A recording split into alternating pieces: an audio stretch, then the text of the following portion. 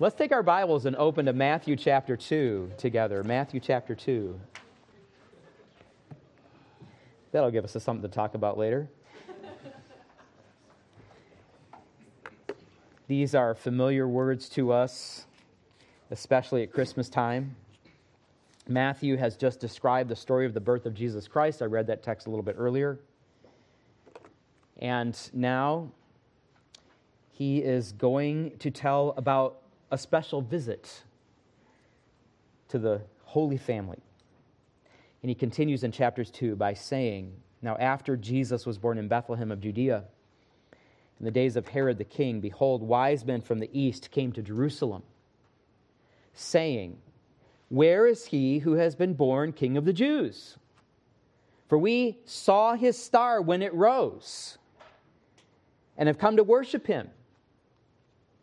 This is evidence that the star did not initially lead to Bethlehem, but the star was more likely a sign in the heavens that rose, that signaled the birth of a Jewish king. So these wise men, the magi as we say, in the Greek text, that's what it is, they came to welcome him. And so they journeyed to the place where they would expect a Jewish king to be born, the capital, Jerusalem. It was the city of the capital city of the Commonwealth of Judea, where the Jews were living under Roman control. So verse 3 said, when Herod the king heard this, he was troubled, because he was a power-hungry, murderous dictator who was violently OCD about protecting his throne. And if you've read anything about Herod, you know that that's true. There was a saying when he was alive that it was better to be Herod's pig than Herod's son, because he would murder anybody, even his own family members, if they thought they were a threat to his throne. And so it says, all Jerusalem was troubled with him, because when Herod got angry, people would always die.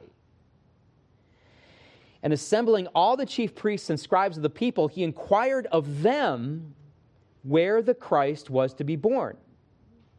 And if anyone would know the answer to this question, where a ruler of the Jews was to be born, the chief priests and scribes would know. They were the experts when it came to the Jewish scriptures. And naturally, they knew what to say. In verse 5, they told him, in Bethlehem of Judea. For so it is written by the prophet, and you, O Bethlehem, in the land of Judah, are by no means least among the rulers of Judah, for from you shall come a ruler who will shepherd my people Israel. So in the rest of the text, Herod informs these wise men that Bethlehem is the town they are looking for, and the wise men find baby Jesus somewhere in Bethlehem, and they worship him. Now there's something peculiar that's always struck me about this story. It's the fact that these unique foreign dignitaries show up to welcome a newborn king that no one seems to know about. And there are prophecies about the coming of such a child. And yet no one, except these wise men, bothers searching for him. We can understand Herod's reaction, but you would think that the chief priest and scribe, the religious leaders, would at least want to verify the story. Yet they come off as uninterested. They answer the question about the location of the future ruler's birth, and then they go back to whatever else they were doing that seemed to be more important to them. In fact, the way they use the scripture to answer the question is very utilitarian. They are quoting from the prophecy of Micah, which we're going to look at in a few moments, what we now call the beginning of Micah chapter 5. And they pull from the text of Micah two pieces of information that they need to answer the single question: where is the location of the newborn king of the Jews? So they quote the information from the text that is needed. The first two lines show the place, a little town of Bethlehem. And the second two lines show the person who is to be born there, the ruler or the king. And we know that he's a king because later in the text of Micah, it says that he will shepherd his people. And the kings of the house of David were always referred to as shepherds of the people. So there you have it. That's where he's to be born. End of story. And yet there is so much more that Micah says about this coming king and his significance. And that's why I say that the priests and scribes come off as less than enthralled about the possibility that Messiah has arrived. They seem underwhelmed. Some of you musicians are aware of the famous social experiment that was conducted by the Washington Post in a subway station in Washington, D.C. back in 2007. They placed a violinist in the station in a hallway where hundreds of people would be passing by during rush hour, and they waited to see people's reactions as he played an amazing litany of pieces. Most people passed by without looking up. Some dropped money in his violin case, but they kept on walking. They didn't stop. Some stood and watched for a few seconds or so, and then they hurried on their way. Sometimes children would pull their parents over because they wanted to see, and the parents would oblige them for a few seconds, and then they'd pull them away saying, we got to get going. We can't stay. We can't listen to this. And the point is, nobody really gave the violinist much attention.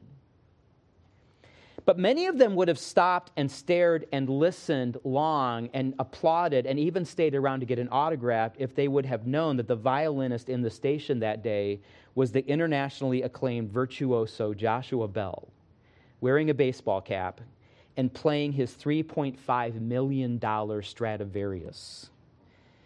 Joshua Bell had just played to a sold-out concert in D.C. where the nosebleed section tickets went for $100 a piece. Now, before this experiment, the Washington Post interviewed American conductor Leonard Slatkin and asked him what he predicted would happen if they did this experiment with Joshua Bell. And Leonard Slatkin said he thought that if 1,000 people went by, about 30 or 40 people would probably recognize the quality of the violin playing, and they would stop and listen. They'd be very curious. About 75 to 100 would probably stop for a while to listen. And Joshua Bell might make about $150 as people put about, some change in his violin case, which Joshua Bell did not need money. But I guess it was an extra if he would get that. Well, you can go online and watch the video of Joshua Bell playing in the station and see for yourself what actually happened. After the sermon, of course, you can do that. There were 1,097 people who walked by. But the number of people who actually stopped to listen for any length of time, 7 people. And Joshua Bell made a little over $50 from about 75 people who threw in change. That included a $20 bill from one person who actually recognized him. I don't know why he thought he needed money then, but he put in 20. Maybe he was trying to impress him or something. But 7 people total who stopped. And some of those made to stop by their kids. And here was a renowned virtuoso standing right in front of them. But the vast majority didn't stop. They didn't listen. They didn't pay attention. They were unaware. And that's what I think of when I read this story in Matthew 2 and I see how the priests and the scribes react. The greatest person in world history has just been born into the world. And he was their king. He wasn't even the king of the wise men. He was their king. But the only people who seemed concerned were a group of pagan Gentiles who probably thought that it was a little odd that a king was born into a poor family that nobody else was really paying much attention to. But before we criticize the Jewish religious leaders too harshly, we need to look inwardly and examine ourselves. How much riveted attention do we really give to the greatest person who ever came into the world? The one who died for us, the one who saved us, the one who is coming again. How much attention do we give to the truth concerning him? How much attention do we give to the word that tells us about him? Even during a time set aside to celebrate in the time of Christmas, we rush ahead, pausing for a few moments, a service here or there, And it's good that we come together like this and worship him and encourage one another to do so. That's why the body gathers. But do we take time to read and reflect, to stand in awe of our Savior? I think that if the priests and scribes would have been devoted to the coming of the Messiah, that their interest would have been captivated that night by the arrival of these wise men. And word would have spread. And more than one group of foreigners would have been searching for the Holy Family in Bethlehem to gaze upon and worship the King. I think that if they were truly devoted to the significance of the prophecies of his coming, that there would have been far more that they could have said from the prophecy of Micah than simply identify his person and his location. In fact, what I'd like us to do for a few moments this morning is to go to the prophecy of Micah itself and see for ourselves what beautiful music is playing to foretell the coming of the great King, Jesus Christ. In fact, if you want to turn in your Bibles or look on your devices, let's begin in Micah chapter 4. Micah 4. And what I'd like to suggest this morning is that when we read the Scripture, we ought to be stopping and staring in amazement and reflecting and appreciating and recognizing and rejoicing that we should not be hurrying on by as if we have something better to do. And the prophecy of Micah is one of those places, one of hundreds of places in the Scriptures that allow us to stand and wonder at the greatness of our King, the Lord Jesus. In fact, I'm going to suggest that the prophecy of Micah teaches us to stop and gaze with wonder at the one who is coming to reign. We should recognize several qualities of this King in this prophecy. Let's begin reading, though, in Micah chapter 4, verse 1, to get the context. So Micah prophesies around the time of Isaiah, and that means that the nation is already divided. You've got the northern tribes of Israel to the north, and that's what's called Israel proper. And you've got the single tribe of Judah, which becomes its own nation when the kingdom splits up. And Micah is addressing the word of the Lord to Judah. And it's around the time of Isaiah.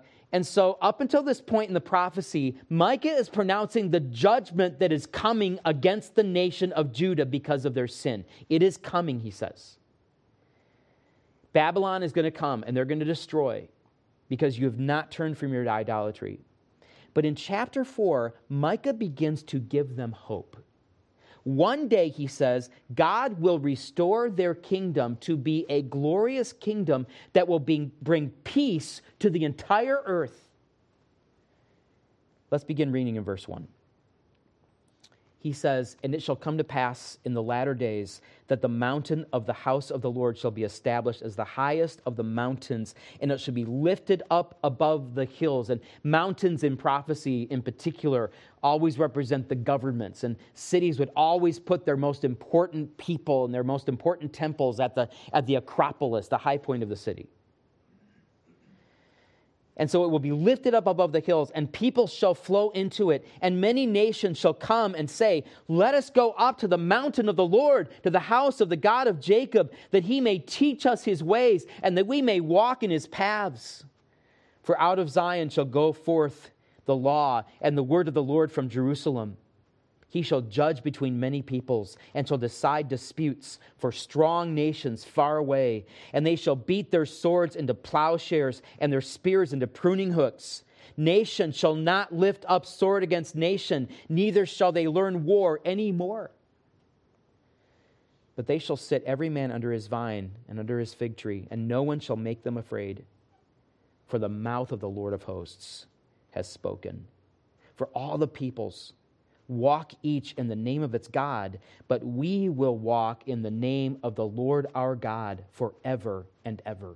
In that day, declares the Lord, this prophetic day, this coming day, I will assemble the lame and gather those who have been driven away and those whom I have afflicted. And the lame I will make the remnant, and those who were cast off a strong nation. And the Lord will reign over them in Mount Zion from this time forth and forevermore. And you, O tower of the flock, hill of the daughter of Zion, to you shall it come. The former dominion shall come, kingship for the daughter of Jerusalem. But we come to verse 9, and the scene changes. With the word now that you see there, Micah brings them back to the present. He's looking at this future kingdom that's going to come, we just read about. Now he brings them back to the present. And in the present, the nation of Judah is experiencing much turmoil because they were in a tiny country in the middle of major empires who had decided that they were going to destroy her. And the kings of Judah were powerless to do anything about it. So God says, now why do you cry aloud? Is there no king in you? Has your counselor perished, that pain seized you like a woman in labor? Writhe and groan, O daughter of Zion, like a woman in labor. For now you shall go out from the city and dwell in the open country. And some of them escaped Babylon, and they lived in the hills and the caves. And you shall go to Babylon, he says, because many of them were carried away captive. But what shall happen to Babylon? He says, there you shall be rescued. There the Lord will redeem you from the hands of your enemies. Now, verse 11, many nations are assembled against you, saying, let her be defiled. Let our eyes gaze upon Zion. And that means gaze upon them, to run at them and destroy them. But they do not know the thoughts of the Lord.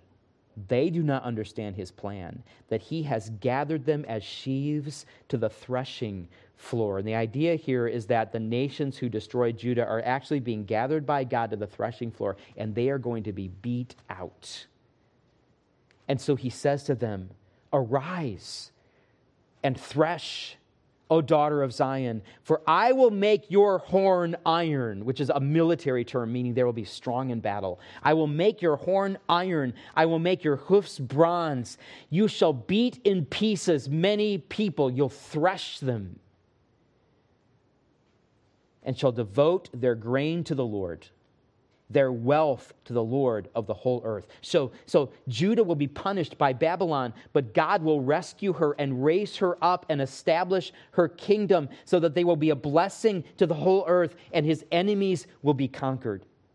But then we come to chapter 5, and the reader is again slapped back into this present reality.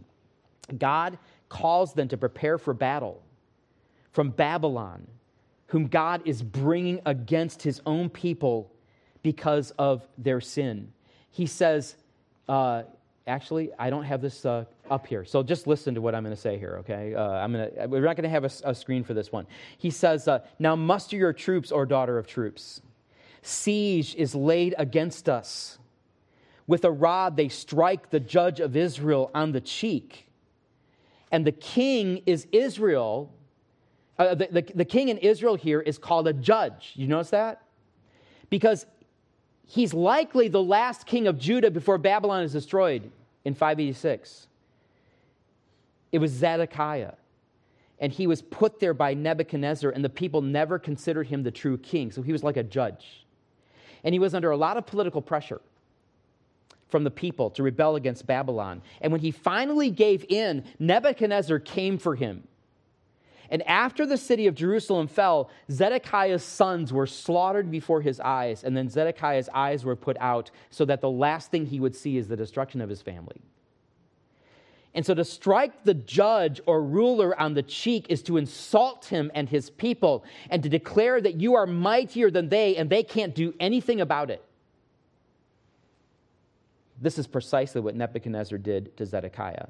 And I think that's what's being reflected in verse 1 of Micah chapter 5. So the nation of Judah will be taken down, her king will be humiliated, and there's nothing they can do to stop this judgment. And it is at this point in the prophecy that Micah says, but, however, yet, you, O Bethlehem, Ephrathah, who are too little to be among the clans of Judah, from you shall come forth for me one who is to be ruler in Israel, whose coming forth is from of old, from ancient days. And here the prophet prophesies of the rise of a great king from an obscure place. And then he continues in verse 3, therefore he shall give them up until the time when she who is in labor has given birth. Then the rest of his brothers shall return to the people of Israel. In other words, God is going to discipline his people. They are not going to be a mighty nation. They are no longer going to be prominent until that time when she who is in labor has given birth. Then things will change. It's obvious that the birth refers to the birth of this ruler in verse 2. And isn't this fascinating? Why couldn't Micah have simply said, until he is born? Why does he refer to she who is in labor giving birth? I think it's because it's a reference to Mary, the mother of Jesus. And when this child is born from this mother, the situation for Israel will change. This ruler will gather his brothers back into the land and be their king. And verse 4 says, he shall stand and shepherd his flock in the strength of the Lord, in the majesty of the name of the Lord his God, and they shall dwell secure. For now he shall be great to the ends of the earth. And the beginning of the verse 5 says, and he shall be their peace. Now, there's something we have to understand about Old Testament prophecy. So often, the prophets see events in the future. Events of judgment, events of great blessing. But it is difficult often from their perspective to sort out the timing of these events. Old Testament prophecy has often been compared to a mountain range from a distance. When you're looking at the range from a long way off, it's difficult to be able to tell that there's actually several peaks lined up in a row. It's like one great mountain as you're looking at it. But if you were to look down on them, like you can do in the Blue Ridge Mountains, you discover that there are actually several peaks stretching in the distance with gaps between them. That's like Old Testament prophecy. There are mountains of events with time gaps in between them, and it is difficult sometimes to sort out when the events will happen. But it seems to be here that the nation will be judged by Babylon and carried off to a far land. They will lose their former glory. But when a particular ruler is born, he will gather the scattered people together and establish the kingdom and rule over them in peace. Babylon did conquer the nation of Judah, and the nation never has recovered its former glory. But a king was indeed born. And now we are waiting for that time when he will return, the gap between the mountain. The time when he would return to gather his brothers together and establish his kingdom when he comes in his second coming. Now, I want to focus for a few moments on this text. I want to see the wonderful qualities of this king that we can discern, that we need to stop and look at and gaze at. I'm actually going to go through them pretty quickly this morning. But I want it to be a reminder to us, an example to us of what we can discern as we read and study and look at carefully the Word of God. What do we need to recognize and gaze on and stand in wonder at? I think there are several of these wonderful qualities. I'm only going to mention four this morning. So the first one is his sovereignty. His sovereignty. We see this wonderful quality in several ways. First, the fact that the Lord himself tells us hundreds of years in advance the exact location of his birth. But you, O Bethlehem, Ephratah, we're not even 100% certain what Ephrathah even means. It may refer to the larger region in which Bethlehem was located, or it might refer to a particular clan that the town was known for. We're not 100% sure. The very fact that we're not certain what Ephrathah really means points to the town's obscurity. And yet the Savior was born there. Mary and Joseph were not planning to make a trip to Bethlehem. Mary was great with child. You don't take a long ride on a donkey from Nazareth in the region of Galilee to a town close to Jerusalem when you're that far along in your pregnancy. They won't even let you fly in a plane when they're that close to your due date. But God knew way in advance, because of his sovereignty, his loving control over the events of the world and over the events in our own lives. He knew where Mary and Joseph would be that night. God himself is speaking in this verse. Do you see that? From you shall come forth for me, God says, through the prophet. He is predicting his own birth by means of the second person of the Godhead, God the Son. The Lord can say where something will happen, what will happen, at what time it will happen. It's one of his wonderful qualities that should cause us to stop and reflect and worship him and be comforted. We don't know what 2023 is going to bring. But one thing we can be certain of, and that is that our sovereign Lord will continue to guide all events so that all of his promises come to pass both in the world and in our lives. Only the strength and grace of the Lord can do that because he is sovereign. Not only do we marvel at his sovereignty, but we also stand in awe of his humility. Breathtaking humility. I read about it a little bit earlier in Philippians chapter 2. From the beginning, the Lord planned to arrive in a tiny town of no real consequence. A little farming community with barley fields. Beit Lechem, that's Hebrew. It's the house of bread, the house of food. Not a great palace, not a capital city, but someplace obscure. That's why the Christmas carol we sang earlier says, how silently the wondrous gift is given, as Brother Chuck mentioned. It wasn't a loud and proud worldwide proclamation that night. It will be one day, but not on that night. It was someplace quiet, humble, out of the way. And even then, the birth took place in a stable. But there's another aspect to his humility that you might miss if you're not looking for it in verse 4. When he reigns on the earth, this king in verse 4, if you'll notice, will shepherd his flock in the strength of the Lord, literally in the strength of Yahweh or Jehovah. When Jesus came to be our Savior, he submitted himself to the will of the Father and was led and spoke and ministered through the power of the Holy Spirit. That's the way Jesus is presented in the Gospels. He hungered and thirsted like we do. He felt pain like we do. He prayed and depended on the Father because of this, like we need to.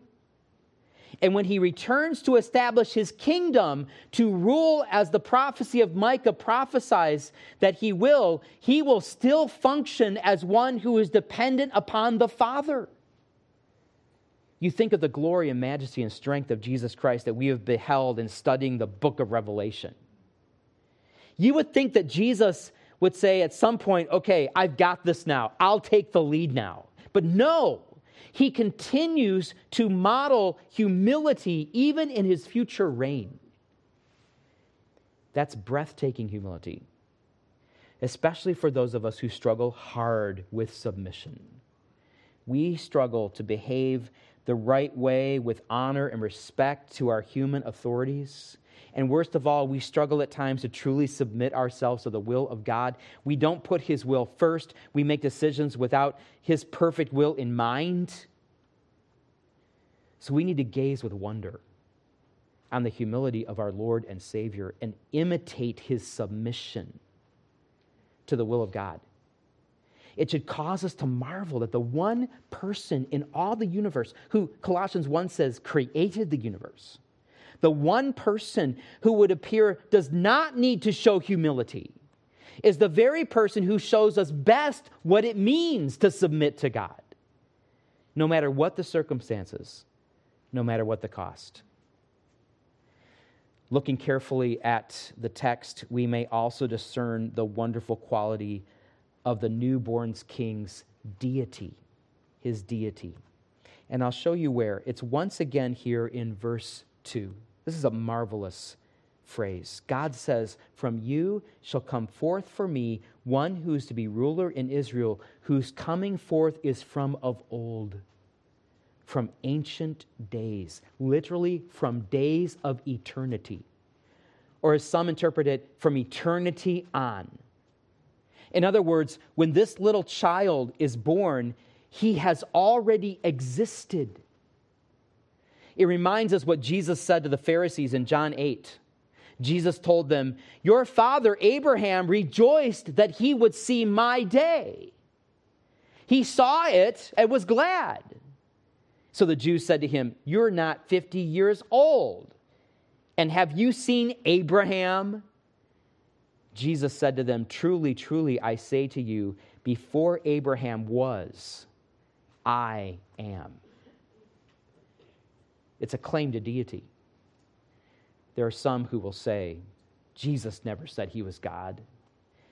Well, you need to tell the Jews that, because as soon as he would say things like this, they would start looking around for stones to stone him because he had committed blasphemy, because he made himself God. Because he said something that only God could claim about himself. For one of the qualities of deity is eternity, eternality. We get nostalgic about the baby in the manger, but that child is God in human flesh. He is the Ancient of Days. Before the world even existed, before the fall made it necessary for a Savior to come into the world, that Savior was already in existence. And it should cause us to wonder. It should cause us to worship him. We cannot just go on our merry way when we are confronted with such a truth, because we are completely finite ourselves. Our very existence itself depends upon this Christ. He is the only being in the Trinity, Father, Son, and Holy Spirit, who existed and exists and will exist, that is not dependent upon anything else for its existence. Before ever anything was, he is. And he chose to confine himself to time and space in the person of the Lord Jesus Christ. And the fact that he was willing to do that leads us to a final wonderful quality that I think we can see in this text that should cause us to worship our Lord and to give attention to him, and namely, his charity. His charity. I love this word because it embodies the ideas of affection, compassion, love, generosity, goodness, grace, mercy, kindness, tenderheartedness. And we get a glimpse of this kind of charity in the way he rules as king. As the omnipotent creator of the universe, he could rule with absolute power and set himself up so that his subjects always come cringing before him. But that's not what the text says. Verse 4 says that he shall stand and shepherd his flock. And we know what the Lord's shepherding ministry is like because we've seen him in action in Psalm 23. Where the Lord leads his people like sheep, he causes them to lie down, to feed abundantly, and to allow them to drink from life-giving waters. He cares for them because he loves them. That's why the verse continues, "And they shall dwell secure. For now he shall be great to the ends of the earth, and he shall be their peace," their shalom. That's the Hebrew word. Most of you know that. And you also know probably that it doesn't merely mean stop fighting, shalom, agreeing to disagree, just getting along, calling a ceasefire. But that's not what shalom means. That's not true peace. Shalom is wholeness of well-being. It means that every area in my life that I could worry about is under the loving guidance and control of the shepherd. It means that when I look at my life, I see that everything is right as I'm following the will of God. You know why it's right? Because the most important thing is right. If I know Jesus Christ, if I've trusted in the death and resurrection of Jesus Christ, I am right with God. and I can come before him freely, and I will be with him someday. Jesus Christ is the Prince of Peace. He comes to bring us peace, and he comes to bring us this peace before God, to lead us to a place where he will wipe away every tear from our eyes, and there will be no more crying or pain or sadness anymore. And he reminds us that he shepherds us in this way when we follow him and submit to him, and he pours out the blessings of peace upon us. Only our Lord can do that, because he is a Lord of charity. Sovereignty, humility, deity, charity. And the list can go on and on. If only we will stop hurrying on with our lives and take some time to gaze intently upon him. It's probably the best Christmas gift we can give ourselves.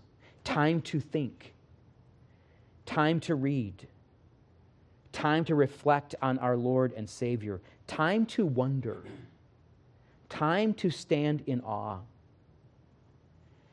It's been observed that children learn to love what those who love them love. And it's one of the ways that God created us to grow and learn. But this is also true of our relationship with Christ, who loves us. When we focus on the wonderful qualities of our Lord, we not only learn to love him more, we learn to love what he loves. So let's learn to gaze on him. And I trust today that you will have a wonderful Christmas with your families and your friends. But let's also pray that we, through yielding to the Spirit in our lives, would learn the grace of standing in awe of him for his glory. Father, thank you.